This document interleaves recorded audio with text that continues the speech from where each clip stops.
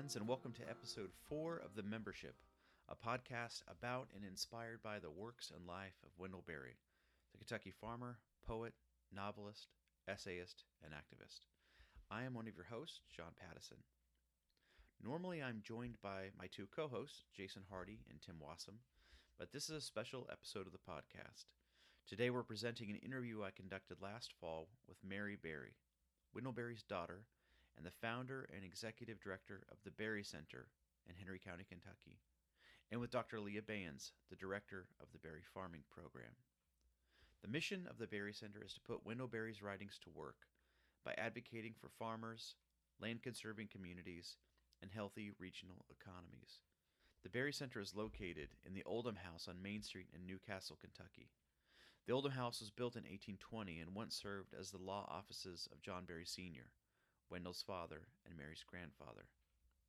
The Berry Center's fantastic agrarian culture center and bookstore is on the same block and is housed in a log cabin originally built in 1790. My conversation with Mary and Leah was recorded in the Oldham House's beautiful library, named after Tanya Berry, Wendell's wife and Mary's mother. Our microphones picked up some of the ambient noise from the large room, as well as the occasional car going by outside on Main Street. But it's not too distracting, and I'm certain you will enjoy the conversation as much as I did. And so, here is my interview at the Berry Center with Mary Berry and Dr. Leah Bayens. It's my great honor to be joined by Mary Berry, the founder and executive director of the Berry Center, and by Dr. Leah Bayens, the director and dean of the Berry Farming Program. Thanks both for being willing to do this. I know you're both busy, but thanks for taking the time. Happy to talk. Yeah. So I thought we'd talk kind of generally about the Berry Center and then dig in deeper into the farming program in particular. Mary, the mission of the Berry Center talks about putting Wendell Berry's writings to work by advocating for farmers, land-conserving communities, and regional economies. And certainly, I would imagine that your father, Wendell Berry, will be the most familiar to our listeners. But the Berry Center also builds on the work of your uncle, John Berry Jr., as well as your grandfather, John Berry Sr. And so I'm wondering if you could talk a little bit about the two of them. I'm happy to talk about the two of them. They devoted their lives to this place, to a land-conserving community, an economy that would support good farming.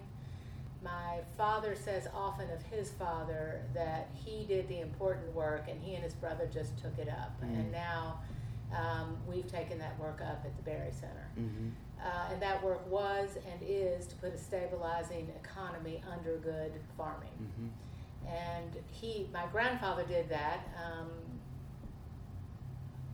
around tobacco farming, which was the mainstay, the backbone of the good agriculture that existed here for a long time. He was the principal author of the Burley Tobacco Program that lasted from 1941 until 2004. Mm.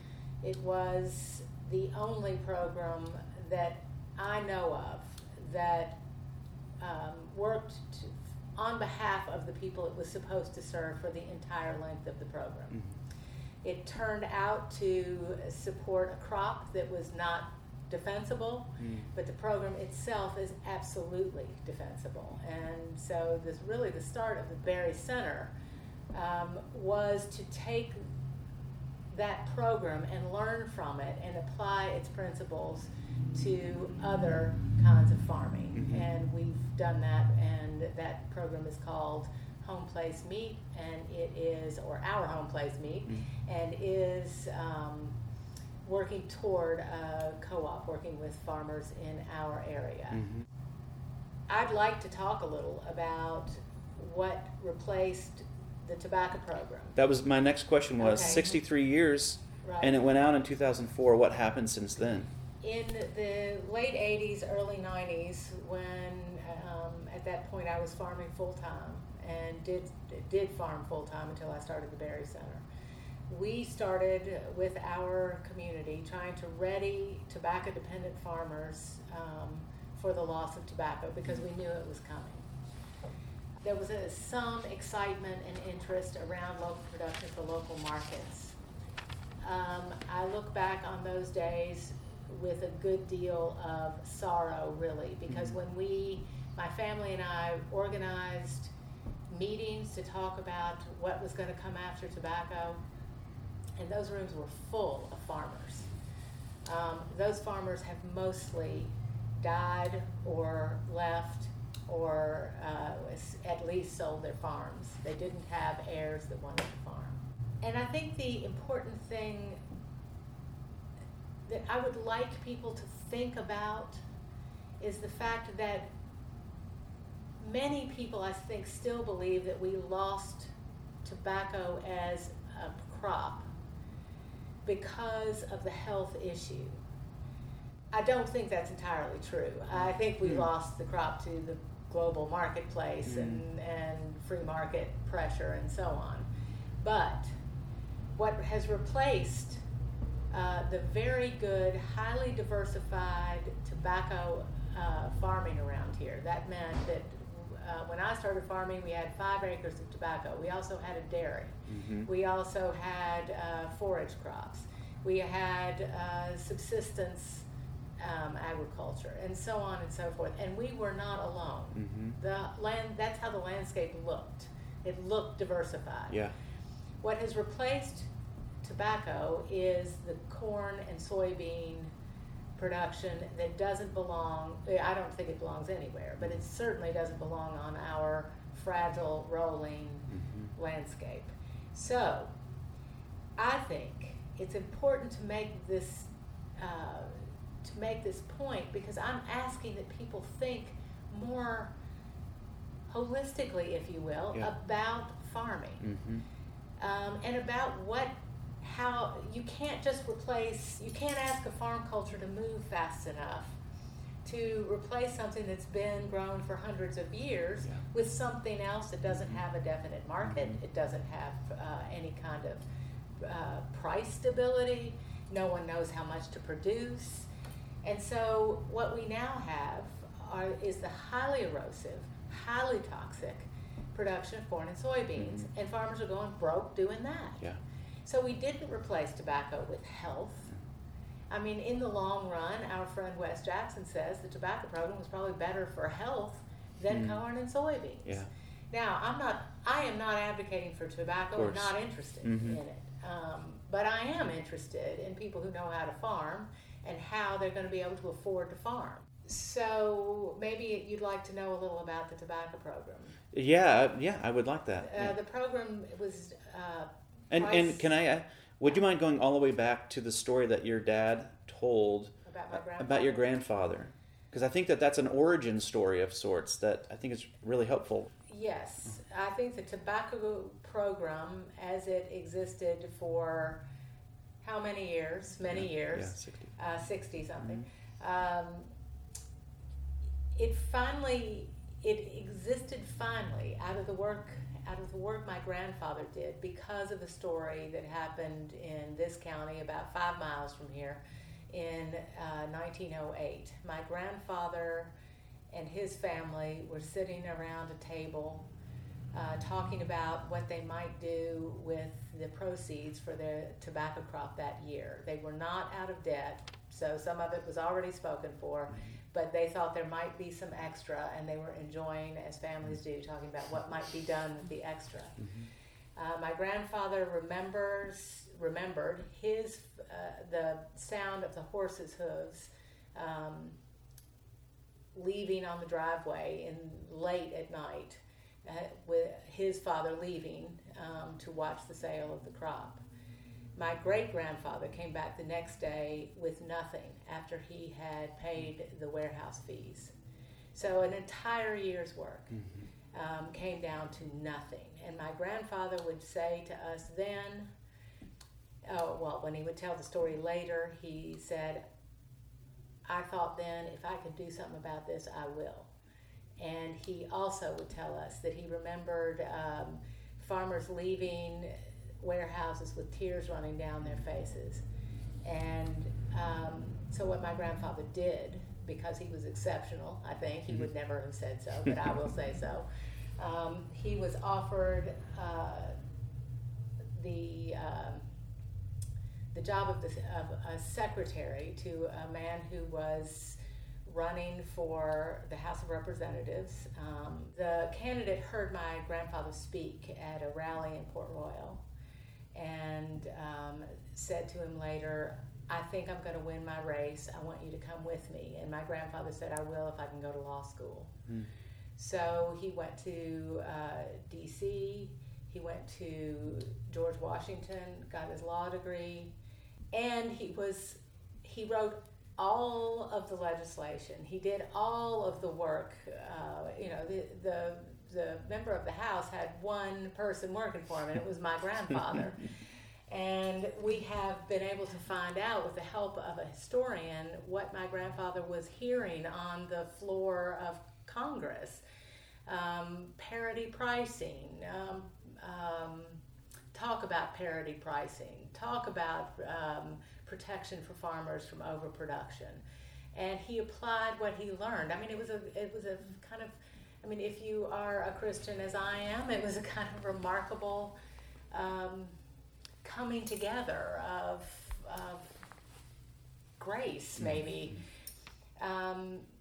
So when my grandfather finished law school, he came home and he passed the bar, first in his class, and I believe then went back to Washington, and the person he was working for said, there are all kinds of jobs for you, and he said, I want to go home. And the same journey your dad, the same decision your dad. That's right. And the same decision I made and my brother made, although I don't think either one of us are geniuses. Anyway. You seem pretty exceptional to me. So my grandfather would say, I was looking out my office window and thinking, do I want to look at tar paper roofs or do I want to look at grass? And he made the decision that he wanted to come home. So he came home and he applied. While also practicing law, he applied what he had learned to what had already been done to try to protect tobacco farmers. There had already been an attempt by a man named Judge Bingham. It was a good try, but it had failed, and that program was dormant when my grandfather came home. I'm not sure dormant is the right word, but it was not. Yeah. So Big John took up what had been done and he applied what he had learned, and with the help of others, he put together the Burley Tobacco Program, which protected farmers from overproduction, protected the land from overproduction, kept our population stable, kept the knowledge, the cultural knowledge that seamlessly passing from one generation to another. This is a culture. Yes. And this is what we're after again. So we have applied. That program was a federal program. We don't have friends in high places. We have no friends in high places. We have nobody who we could even talk to about these things on either side of the aisle. So we're using it as a guide to help us think. So we figured out what parity pricing is for cattle farmers. We're trying to do for them what needs to be done so that they can do what they do. The problem with the entrepreneurial agriculture that is all that's available to farmers if they want to produce for local markets is that they have to do everything. They have to market it, first they have to produce it, then they have to market it, they have to figure out pricing. And a farmer said to me a couple of years ago, I didn't know I was going to have to come up with recipes too. Yeah. I mean, it's just, we've got an agriculture that is either small and entrepreneurial or large and industrial. And we have, after 40 years of a local food movement, put nothing in the middle. So we're trying to put something in the middle for what's left of our farm population in Henry County. We're working with young farmers, really pretty young. I'd say most of them are under 40, which is very young. We're working with some generational farmers. We're working with some people who are new to farming, and so far, so good. Yeah, and I think it won't surprise readers of your father's work, or folks who are familiar with even the work of the Berry Center, to see to understand why the focus is on Henry County. Have you seen programs that are similar to this in any other areas in the country where they're trying to find that, not the middle way, but like a better third way that somehow between and above and beyond those two options that you were talking about, the entrepreneurial and the large industrial? Have you seen other programs similar to the Our Home Place Meat program around the country? I'm going to answer the best way I can and to be kind. Mm-hmm. There are a lot of good people working on good things around the country. There is no question about that. And there are getting to be a few programs around that I think are beginning to get some age on them. Mm-hmm. So, I mean, a 10-year-old program in this, a food hub, for instance, that has 10 years of experience is ancient, Mm-hmm. given what I've seen. I tell you what I don't hear. What I don't hear is conversation, talk about the lives of farmers. Mm-hmm. I don't hear talk about parity pricing. I don't hear talk about the problem of overproduction. Not in the world of local production for local markets. I don't hear enough of what I consider to be honest talk about what the local food movement has meant to farm culture. It's meant virtually nothing. What the local food movement, I believe, has done is increase the amount of people who want to have quote unquote clean food and want to think that they're supporting a farmer. I believe that those are all genuine and good impulses, but these impulses have not deepened into understanding what that means. And it has allowed the industrial organic industry to just go right around places like Henry County, Kentucky. So the farmers that are left in Henry County who are either interested or in some way, in a few instances, are still producing for local markets, are competing now against everybody. They're competing against each other. They're competing against cheap organic food in our largest grocery store chain, which is called Kroger. They are competing against organic food in Walmart. I don't darken the door of Walmart, so I haven't actually seen it, but I've heard tell that it's there. And then of course, they're competing against Whole Food, which you can now get on Amazon. So my husband and I speak often of this local food system that we heard so much about and thought while we were trying to get past dependence on tobacco, and we were both early producers of organic food and food for local markets. We thought we were heading for a food system that we just kept hearing about. We're no closer now than we were when I started farming in 1982, or maybe it was 81. Not long on days. So if the local food movement is going to mean anything, it's going to have to get past food to some point in some ways. It's going to have to deepen into conversation about land use and the people who understand how to use the land, which leads us to everything we're doing here. My father tells a story of two horse breeders talking. It was probably 20 years ago. It may have been more than that now. And one horse breeder says to the other, and they're breeders of draft horses, draft animals, and one says to the other, will we ever get the horses back? And the second horse breeder says to the other, we can get the horses back. How are we going to get the people back? So because of the loss of knowledge from generation to generation? And the people are gone. 16% of us, or I heard 15%. at the Land Institute, so we're down a percentage. So I have to change everything I'm saying. 15% of us living in rural places. Of that percentage, less than 0.75% farming. Of that percentage, how many are farming sustainably? Yeah.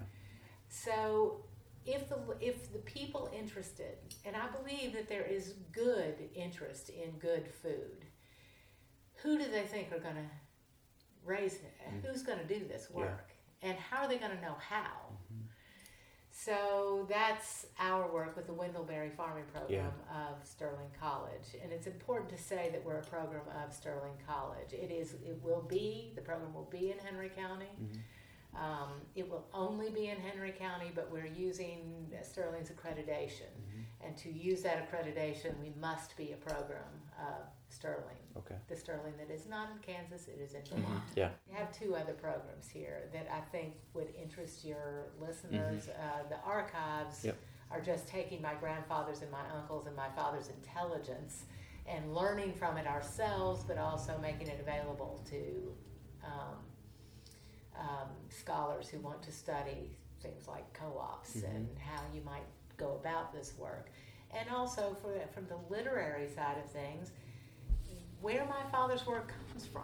I mean, to understand my grandfather and my Uncle John, who was also a lawyer and who took up my grandfather's work, to understand all 3 men is to understand my father's work. The other program that I think is always worth talking about it is the Agrarian Literary League that's coming out of the bookstore that you visited. This is an attempt, it's the second year of an attempt to get people together in this community to talk about something other than politics, because we're so polarized. And so it's worked. My daughter Virginia, who you met, started it last year. She picked one of my father's novels called Memory of Old Jack to start it. When I started the Berry Center, I knew we wanted to do something like this. I just hadn't put a shape around it. But when she picked my father's book, I thought, oh, honey, this could hurt if people don't respond. But I kept my mouth shut, and she raised enough money locally to buy everybody who wanted to be a part of the program a free book. We gave away 300 copies. 20 new book groups were formed. They're still going. They're now involved in the second year. The book group leaders just met with Daddy in the boardroom at the Berry Center Saturday morning to talk this time about a book called A Lesson Before Dying, to talk about race and agrarianism here. I was not able to attend, but it went on for 3 or 4 hours. Wow. It never got to politics. It was all about what's happened here. We're doing the first tour of Henry County, led by an African American who grew up here. I don't see any other way for us to come together and to work on the cultural problems that are the root of all our problems. Anyway, but to get people together to just talk. And this year, she's given 400 books away.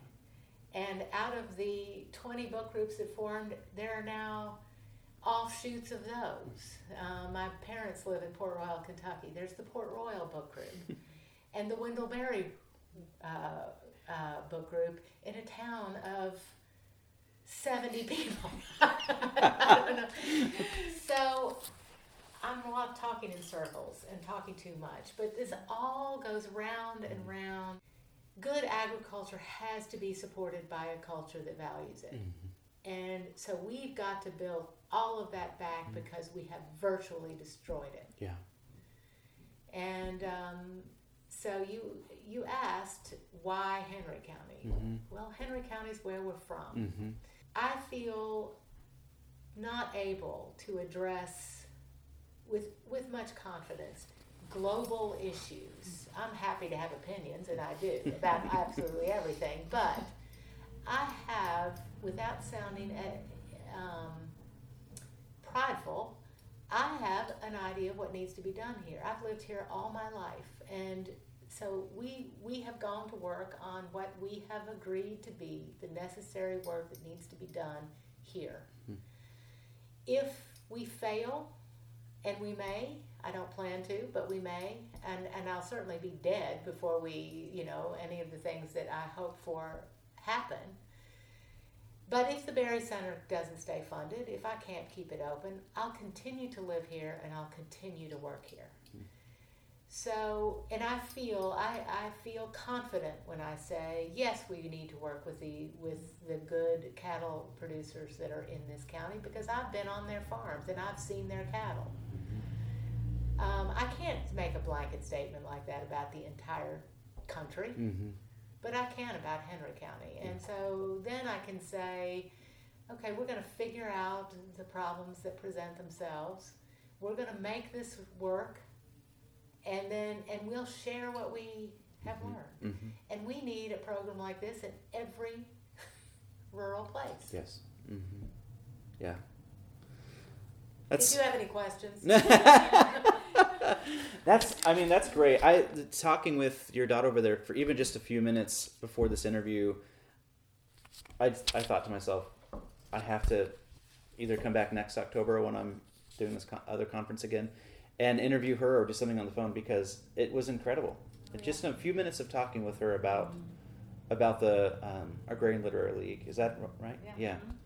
It was mind blowing, and I couldn't wait to think about this for my own rural place. Like something, what would that look like in Silverton, Oregon, where I'm from?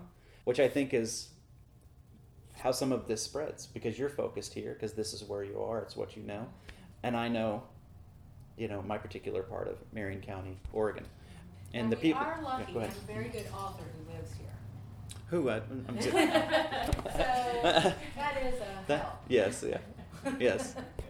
So, Dr. Bayens, Mary mentioned the berry farming program, and you're the director and the dean. Can you describe that program just in general terms, then we'll get into some more specifics? Sure. So the Wendellberry Farming Program is, we've just launched the next iteration of the program at the end of August, beginning September, here in Henry County. And it is a program that is, as Mary mentioned, using the accreditation of Sterling College to provide a junior and senior year of undergraduate study using Henry County as our classroom, because this is the place that we know, this is the place that we feel like is worthy of study. And so we are working on a curriculum that does some of these things that we hear as kind of buzzwords in higher education. It's interdisciplinary, it's experiential. Ours is those things in ways that we think are very practical and pragmatic, and they mean something outside of the context of just the classroom experience. Yes. And we are also doing something that's I think pretty unique, in that we're putting a liberal arts curriculum at the middle of an agricultural curriculum. We believe that the splitting apart of disciplines has been really one of the root causes of devastation to education. And so we're trying to bring the arts and the sciences together and to put those in a context. And that context is this place, it's the community, it's the people, it's the land.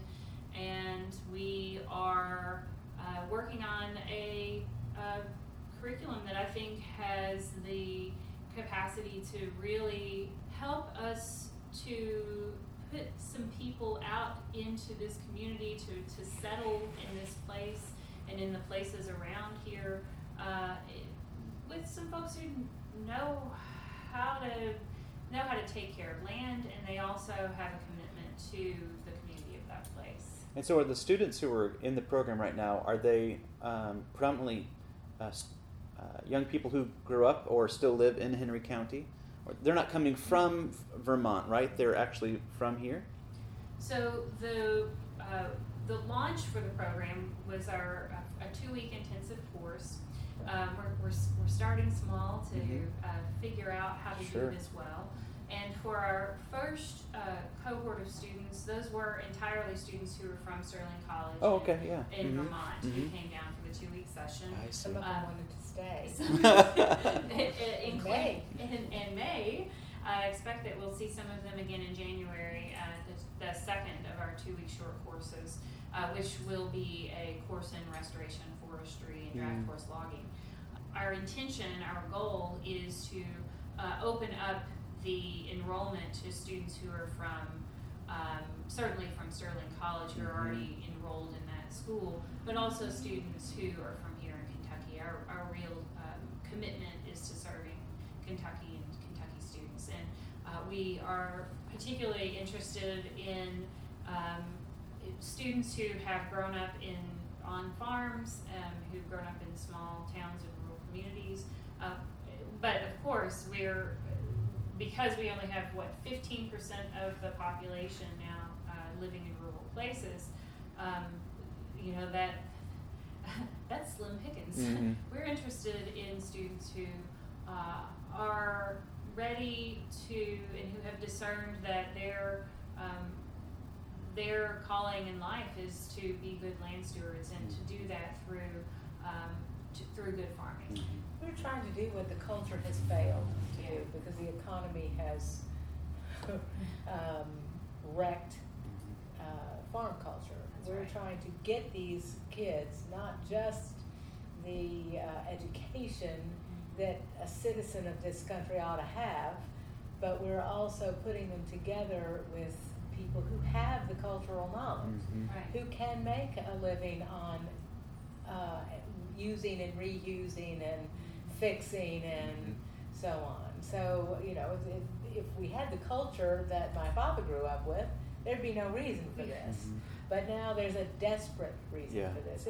As far as I'm concerned, the work that Leah is doing is the most important work in education today, and I'm not exaggerating like I usually do. I'm serious. And Sterling. Right. I've heard or read both in interviews that you've given and an article in which you were interviewed. I've heard you describe this as education for homecoming, or like students majoring in homecoming. And can you? I love that way of describing it. Can you? What does that mean? So we snagged that phrase from Wes Jackson, who talked about the fact that in higher education, not just in higher education, he was specifically giving a commencement address of college, and so he was talking about higher education, but in education generally, the only major that we ultimately have is a major in upward mobility. And really what that is doing is it's instilling in all of us this idea that mobility, upward and otherwise, is an acceptable goal, and that in fact that if that's not your goal, then there must be something wrong with you. And so the alternative is a major in homecoming, is one that would make it possible for people to know how to live well in a place, would instill the virtue of being a placed person, which means in as much as it is possible for you to be able to stay in a place. And we recognize there are lots of reasons why people can't stay in places. We have an economy that has displaced generations of people and continues to do that. We recognize that there are lots of challenges to being able to stay in a place, but that wherever it is that a person is, they can figure out a way to dig in. They can figure out a way to make that place their home. And in fact, if we believe that there is something that generations have to pass down to one another, whether those are actual like blood, kin, familial relationships, or the kinds of family that gets chosen, then being able to come home and making it possible for people to come home is important. And so this kind of major in homecoming is based on this idea that there's something worthy in in being able to know and understand a place and to live well for it and to live well from it. Yeah.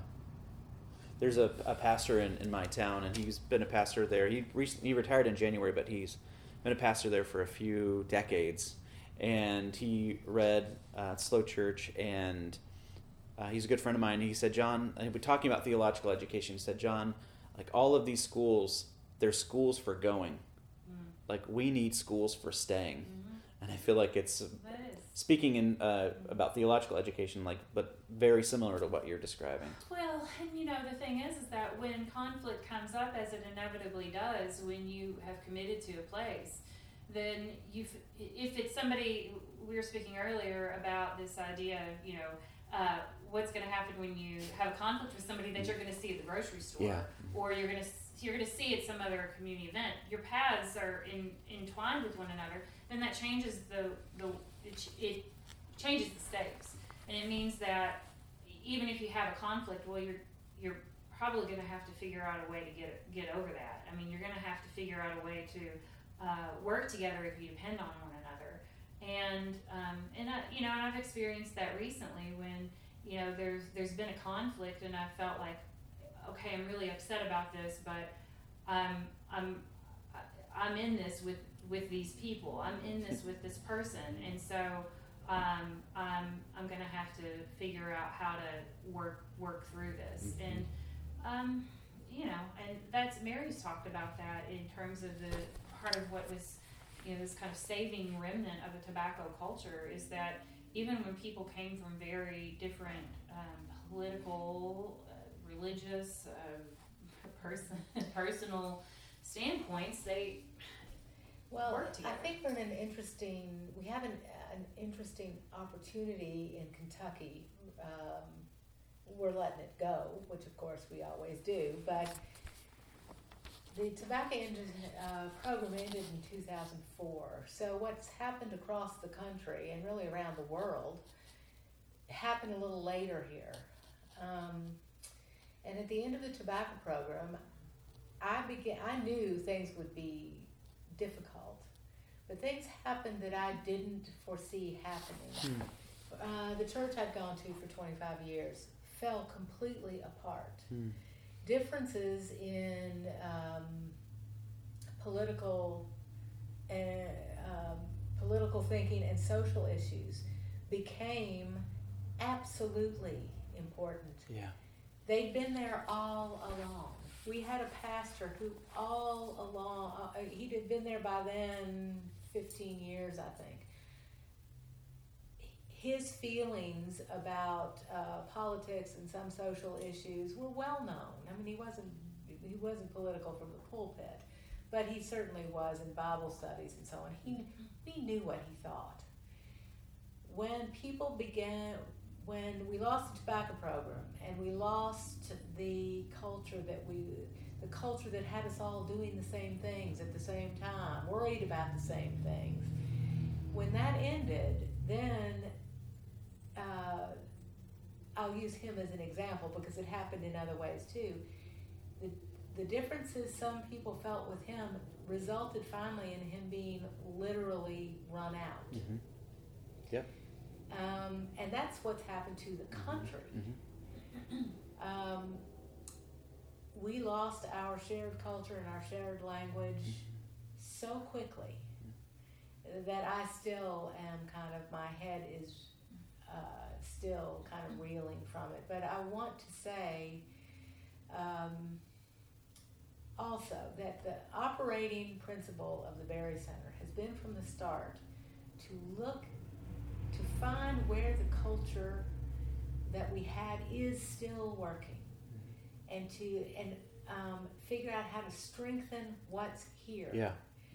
Which I think has been a real weakness of the local food movement. It has tried to apply a culture of organics or biodynamics or permaculture or whatever. So this is the reason we began with, after a lot of working and a lot of trying to figure out where to start, we began with cattle because The average tobacco herd in Kentucky is 27 cows. This is small farming. Small. Mm-hmm. So, and I can talk more about that, but I won't right now unless you want me to. But what I do want to say is one of the things that is still working sort of in Henry County is the fact that there are churches everywhere, and there are people going to them. So we have entered into not a partnership, but a sort of relationship with the church that I grew up in Port Royal. It has two really wonderful pastors, a man and a woman, who are married, John and Amber Inscore Essick. John teaches at the Baptist Seminary of Kentucky. Yeah. My mother helped start this when the Louisville Seminary, Southern Seminary, went kind of crazy. We stopped being able to get ministers out here who kind of understood what we were trying to keep going. And so she, in response, with other people, started this an alternative Baptist seminary. So we are now, this is part of the farming program in a way, is to work with young people who want to take up ministry, to take up a life of ministry. And we're trying to educate some to come to a place like Henry County and make a home, just as we're asking that young people who want to farm do the same thing. So what if, and now I go to imagining, we're not allowed in my family to be optimistic, but we are. We are hopeful. We are it's our duty, as our Father says, to be hopeful. And I am hopeful, actually, but not in the middle of the night lately, but in the daytime I'm hopeful. What if more of the churches in this county, what if they were hearing from the pulpit something based on not just agrarian Christianity, and if the churches were working, not just as consumers and whatever they do, but working to strengthen what's left out here. What would that mean? Yeah. Well, and I feel like the churches have been just as susceptible as other parts of the culture that you're talking about to the effects of industrialization, McDonaldization. It's something we've talked about in our books, McDonaldized religion. But I believe as a Christian that, and I think maybe this is something your dad even talks about somewhere, we can't segment life. And we are shown that when we look even at the root of the word holiness. The root for the word holiness is the same root as the word for wholeness and the word for health. And so if we want to have a healthy culture, if in religious terms we want to even have a holy culture, then we have to have a healthy, whole culture that takes a holistic look at not just, at every aspect of life, including good land use and fair compensation for farmers and all of the amazing things that you're doing here. It seems to me that the way we've thought about our work here is different, and I really hesitate to sound too proud of this, but I'm going to say this. I was struck, for instance, I'm often struck by this, but I was struck, for instance, this is the latest happening that made me think about this. It's the Nobel Peace Prize. This has nothing to do with whether I think that the people who got the Peace Prize deserve it or don't. I'm sure they do. But we have a culture now of treating symptoms of problems and rewarding that work. I hope that what we're doing here in our small way, by design and by by how much ability the founder of the place has. That would be me. But, I mean, we're trying to work on the whole problem. For instance, we are, whether we can do it or not, I don't know, but we're trying. First of all, we want the education to be free. We believe we can do that. Sterling is a work college, first of all, and we think we can make it tuition free here. We know we can we think about the next 10 years, and we'll see after that. We also would like to raise enough endowment that, first of all, it can be free forever, and well, as long as that is. But we also would like to be able to use that endowment to back low interest loans to our graduates who satisfy certain criteria. internships, whole farm plant, whatever those people who know about education decide they need to complete. But then, so we're trying to think all the way through. Yeah. We don't want to turn loose young people who have learned something that the world desperately needs here, and then say, well, good luck. Right. Yeah. Maybe you can find some land you can afford, and Maybe you you can work for pay for someone. it, and maybe you could work for some rich person who would like to give you 30 acres, but they won't, so it's going to be back to sharecropping. Or, so we're trying to think everything here is related to everything else. And I think because the work here is now, I began as the founder, but the work Leah has done is way beyond what I could do. What Virginia has done with the reading program, we need more work like this. And I feel like what you're describing is a difference between a farmer selling at a farmer's market and me buying at a farmer's market. As important as that is, it's the difference between that and the local food system. I feel like the culture that you're building here is, for Henry County, maybe the seed of what you mean by local food system, because it's not piecemeal, it's very holistic. I'm sure. I think a CSA is a local food system. I think entrepreneurial efforts, certainly by some definition, could be called a local food system. But it is not doing for farmers first of all, it's saying all farmers need to be entrepreneurial, which they're not, and shouldn't have to be. And as I said earlier, it's not protecting farmers in any way, really. I mean, it's just farmers markets.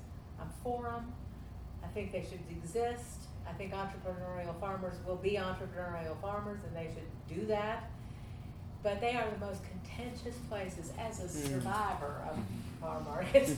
A friend of ours called them a pit of vipers. Wow.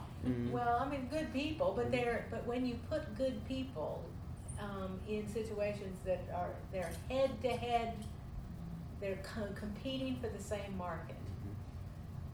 It's not going to result in a culture that we saw under the tobacco program, a culture of neighborly work. Yeah. Neighborly work, and really, in a way, outside of the money economy, finally. Yeah. Culture of cooperation. Culture of cooperation. Thank you, that's better. I'm not trying to edit you, but I'm just in my mind. I'm contrasting the culture of competition and the culture of cooperation. Right. That's exactly right. One of the things that we've talked about in our episode 0 podcast was our Wendellberry origin story. We know yours, Mary. Just don't dig too much. But I'm curious. When did you start reading the work of Wendellberry, and what did that mean to you? Let's see. So I grew up in Louisville, and my mom was a single parent in the 80s at University of Louisville studying English. I was raised to be an English major, as I sometimes say. And she had a copy of The Unsettling of America, which she had dog-eared and marked up pretty thoroughly on our shelves, and I ran across it when I was in high school, and I think that was the first time I read any of Wendell's work. work and what on earth that meant to me at that time. Mm-hmm. I can't say that I remember, except to say that I understood there was something important there. I pretty much immediately, as soon as I graduated from high school, got out of the city as quickly as I could, and I moved with my partner of, I don't even talk about numbers, I'm horrible with numbers, over 25 years. Mm-hmm. Moved to Marion County. Oh, really? Okay. His name is Bruce. His I name think is he Bruce. deserves the name. He does. And he'd grown up most of his life in Marion County, and so I moved to a rural community and decided that that's where I was supposed to be, is in small town, rural places. And so I found myself over and over again coming in my reading and my writing and my research to being very interested in agriculture and in rural life, and Wendell's work featured in that from pretty early on in my undergraduate study. And so as far as to speed forward through a dissertation, a master's thesis and a dissertation on Wendell's work, and not just on his work, I think he would probably cringe to hear me say that, but on the topics that have been the most important to him, and that is essentially agrarian studies. I had finished up my dissertation, and I had done a kind of a comparative history of writing about the concept of sustainability and thinking in our culture from a kind of long 19th century perspective through some of our contemporary writers like Wendell Berry and Wes Jackson and Ruth Ozeki and the kind of smattering of people. And I was walking into the graduate school, and I was carrying my box of my dissertation, which I was going to deposit in the graduate school so that they could bind it and put it on a shelf in the library for so many people to read, I'm sure. And I ran into a mutual friend of ours named Morris Grubbs, who has been from the entire time I was at the University of Kentucky, he and I have been friends. We have mutual interest in Wendell's work, and I subbed for his classes when he had to be out because we were interested in the same things. And so anyway, he was working in the graduate school and working on professionalization for folks, and said, "Oh, well, what kind of school do you want to be at?" And I said, "Oh, well, if I had my way, I'd be at a small liberal arts college that's experiential and that's interdisciplinary, and I'd be able to work on agrarian studies." And he said, "Step into my office." And he and Mary had been talking about a program that she had envisioned that was exactly that. And so I started a conversation with Mary, and turned out that the idea of putting a liberal arts education at the center of a farming program was what she had in mind. And when she said, who do I get to direct this? Who could lead this up? I said, "Oh, you do a national search. You find somebody to, there's so many people who'd be just pleased to do this." And she said, "Well, why don't you do it?" And savvy as I am, I said, "You don't want me." Way to sell yourself. I'm not a farmer, and that was kind of the moment of me saying, actually, I need more of a filter. And she said, "I'll step aside and let you think about this for a second." And when she came back, I said, "Oh, actually, yes, this is my life dream. I would love to do this work." And to be able to figure out how to really emphasize the culture of agriculture and to bring together in a holistic way the ways that her father's work has and should be applied to education. I think those were really, it's just been an incredible, the things you say, it's an incredible opportunity, but it's been a way to live out the thing that's closest to me. Yes. Yeah. Beautiful. That's wonderful. Thank you. Well, the two of you have been incredibly generous with your time. I want to make sure that our listeners know where to go to learn more about the Berry Center, and if they feel so inclined to become a supporter, my wife and I make all of our decisions together about where we donate. And we're modest monthly contributors to the Berry Center, and that was a no-brainer for us because of the work of your dad. It's transformed our lives and how we live in our particular place, and the ongoing work of the Berry Center is really incredible. So, Mary, how can people find out more about the Berry Center and give if they feel so inclined? Well, I'm my father's own daughter when it comes to these kinds of things, Okay. but I believe you can go to our website. Okay, yeah. And you can find ways to become a member, a way to become a member, and we're grateful for that. You know, we use always or to start this membership program, we thought of a character of my father called Burley Coulter. Yes, it Yeah. is. Mm-hmm. And I should he know. said, I'm nicknaming myself. I know, I can't remember any proper noun today, but anyway, he said, we're all members one to another. The difference is that some of us know it and some of us don't. And so we are so grateful for the support we've had from people who are members of my father's Port William membership. So there are ways to find out how to become a member of and to help our work online, and there are ways to contact us we have a phone number and we have email, and so thank you for asking. And and I just have to commend this space, which is incredibly beautiful. Visit us. The bookstore is beautiful. I'm going to be after this interview. Online. Okay, from the bookstore. It supports, if you want to buy my father's books and you would like to buy them from something other than Amazon, unless you have a good local bookstore where you should go. Mm-hmm. But if you want to order online, Virginia gets things signed by Daddy, and so yes, That's support great. the bookstore. Yeah, thank you so much for this great morning. This is really a treat for me, and I'm grateful for your generosity. Well, thank you Yeah, for your thanks. interest and for coming. Yeah.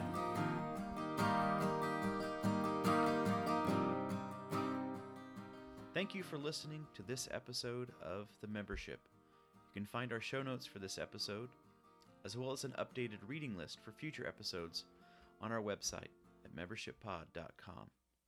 We're also on Twitter, Facebook, and Instagram, all at membershippod. I'd like to give a special thank you to the folks at the Berry Center who took time to meet with me, show me around, and help set up the interview in the first place. These include, of course, Mary Berry, the director of the Berry Center, and Dr. Leah Bayens of the Berry Farming Program, but also Virginia Aguilar, the director of the Agrarian Cultural Center and Bookstore, and Ben Aguilar, the director of operations. You can learn more about the important work of the Berry Center on their website at berrycenter.org. The Membership is a proud member of the Rabbit Room Podcast Network. To discover more great podcasts and to learn about sponsorship opportunities, go to rabbitroom.org/podcasts. We'd like to ask a favor. If you're enjoying this podcast, would you head on over to iTunes and leave a review or rating? We already have 42 5-star ratings, which is heartening for such a young podcast. Thank you for your support and for being our conversation partner around these important themes. Finally, I'd like to thank my wife, Kate Pattison, for her help editing this episode.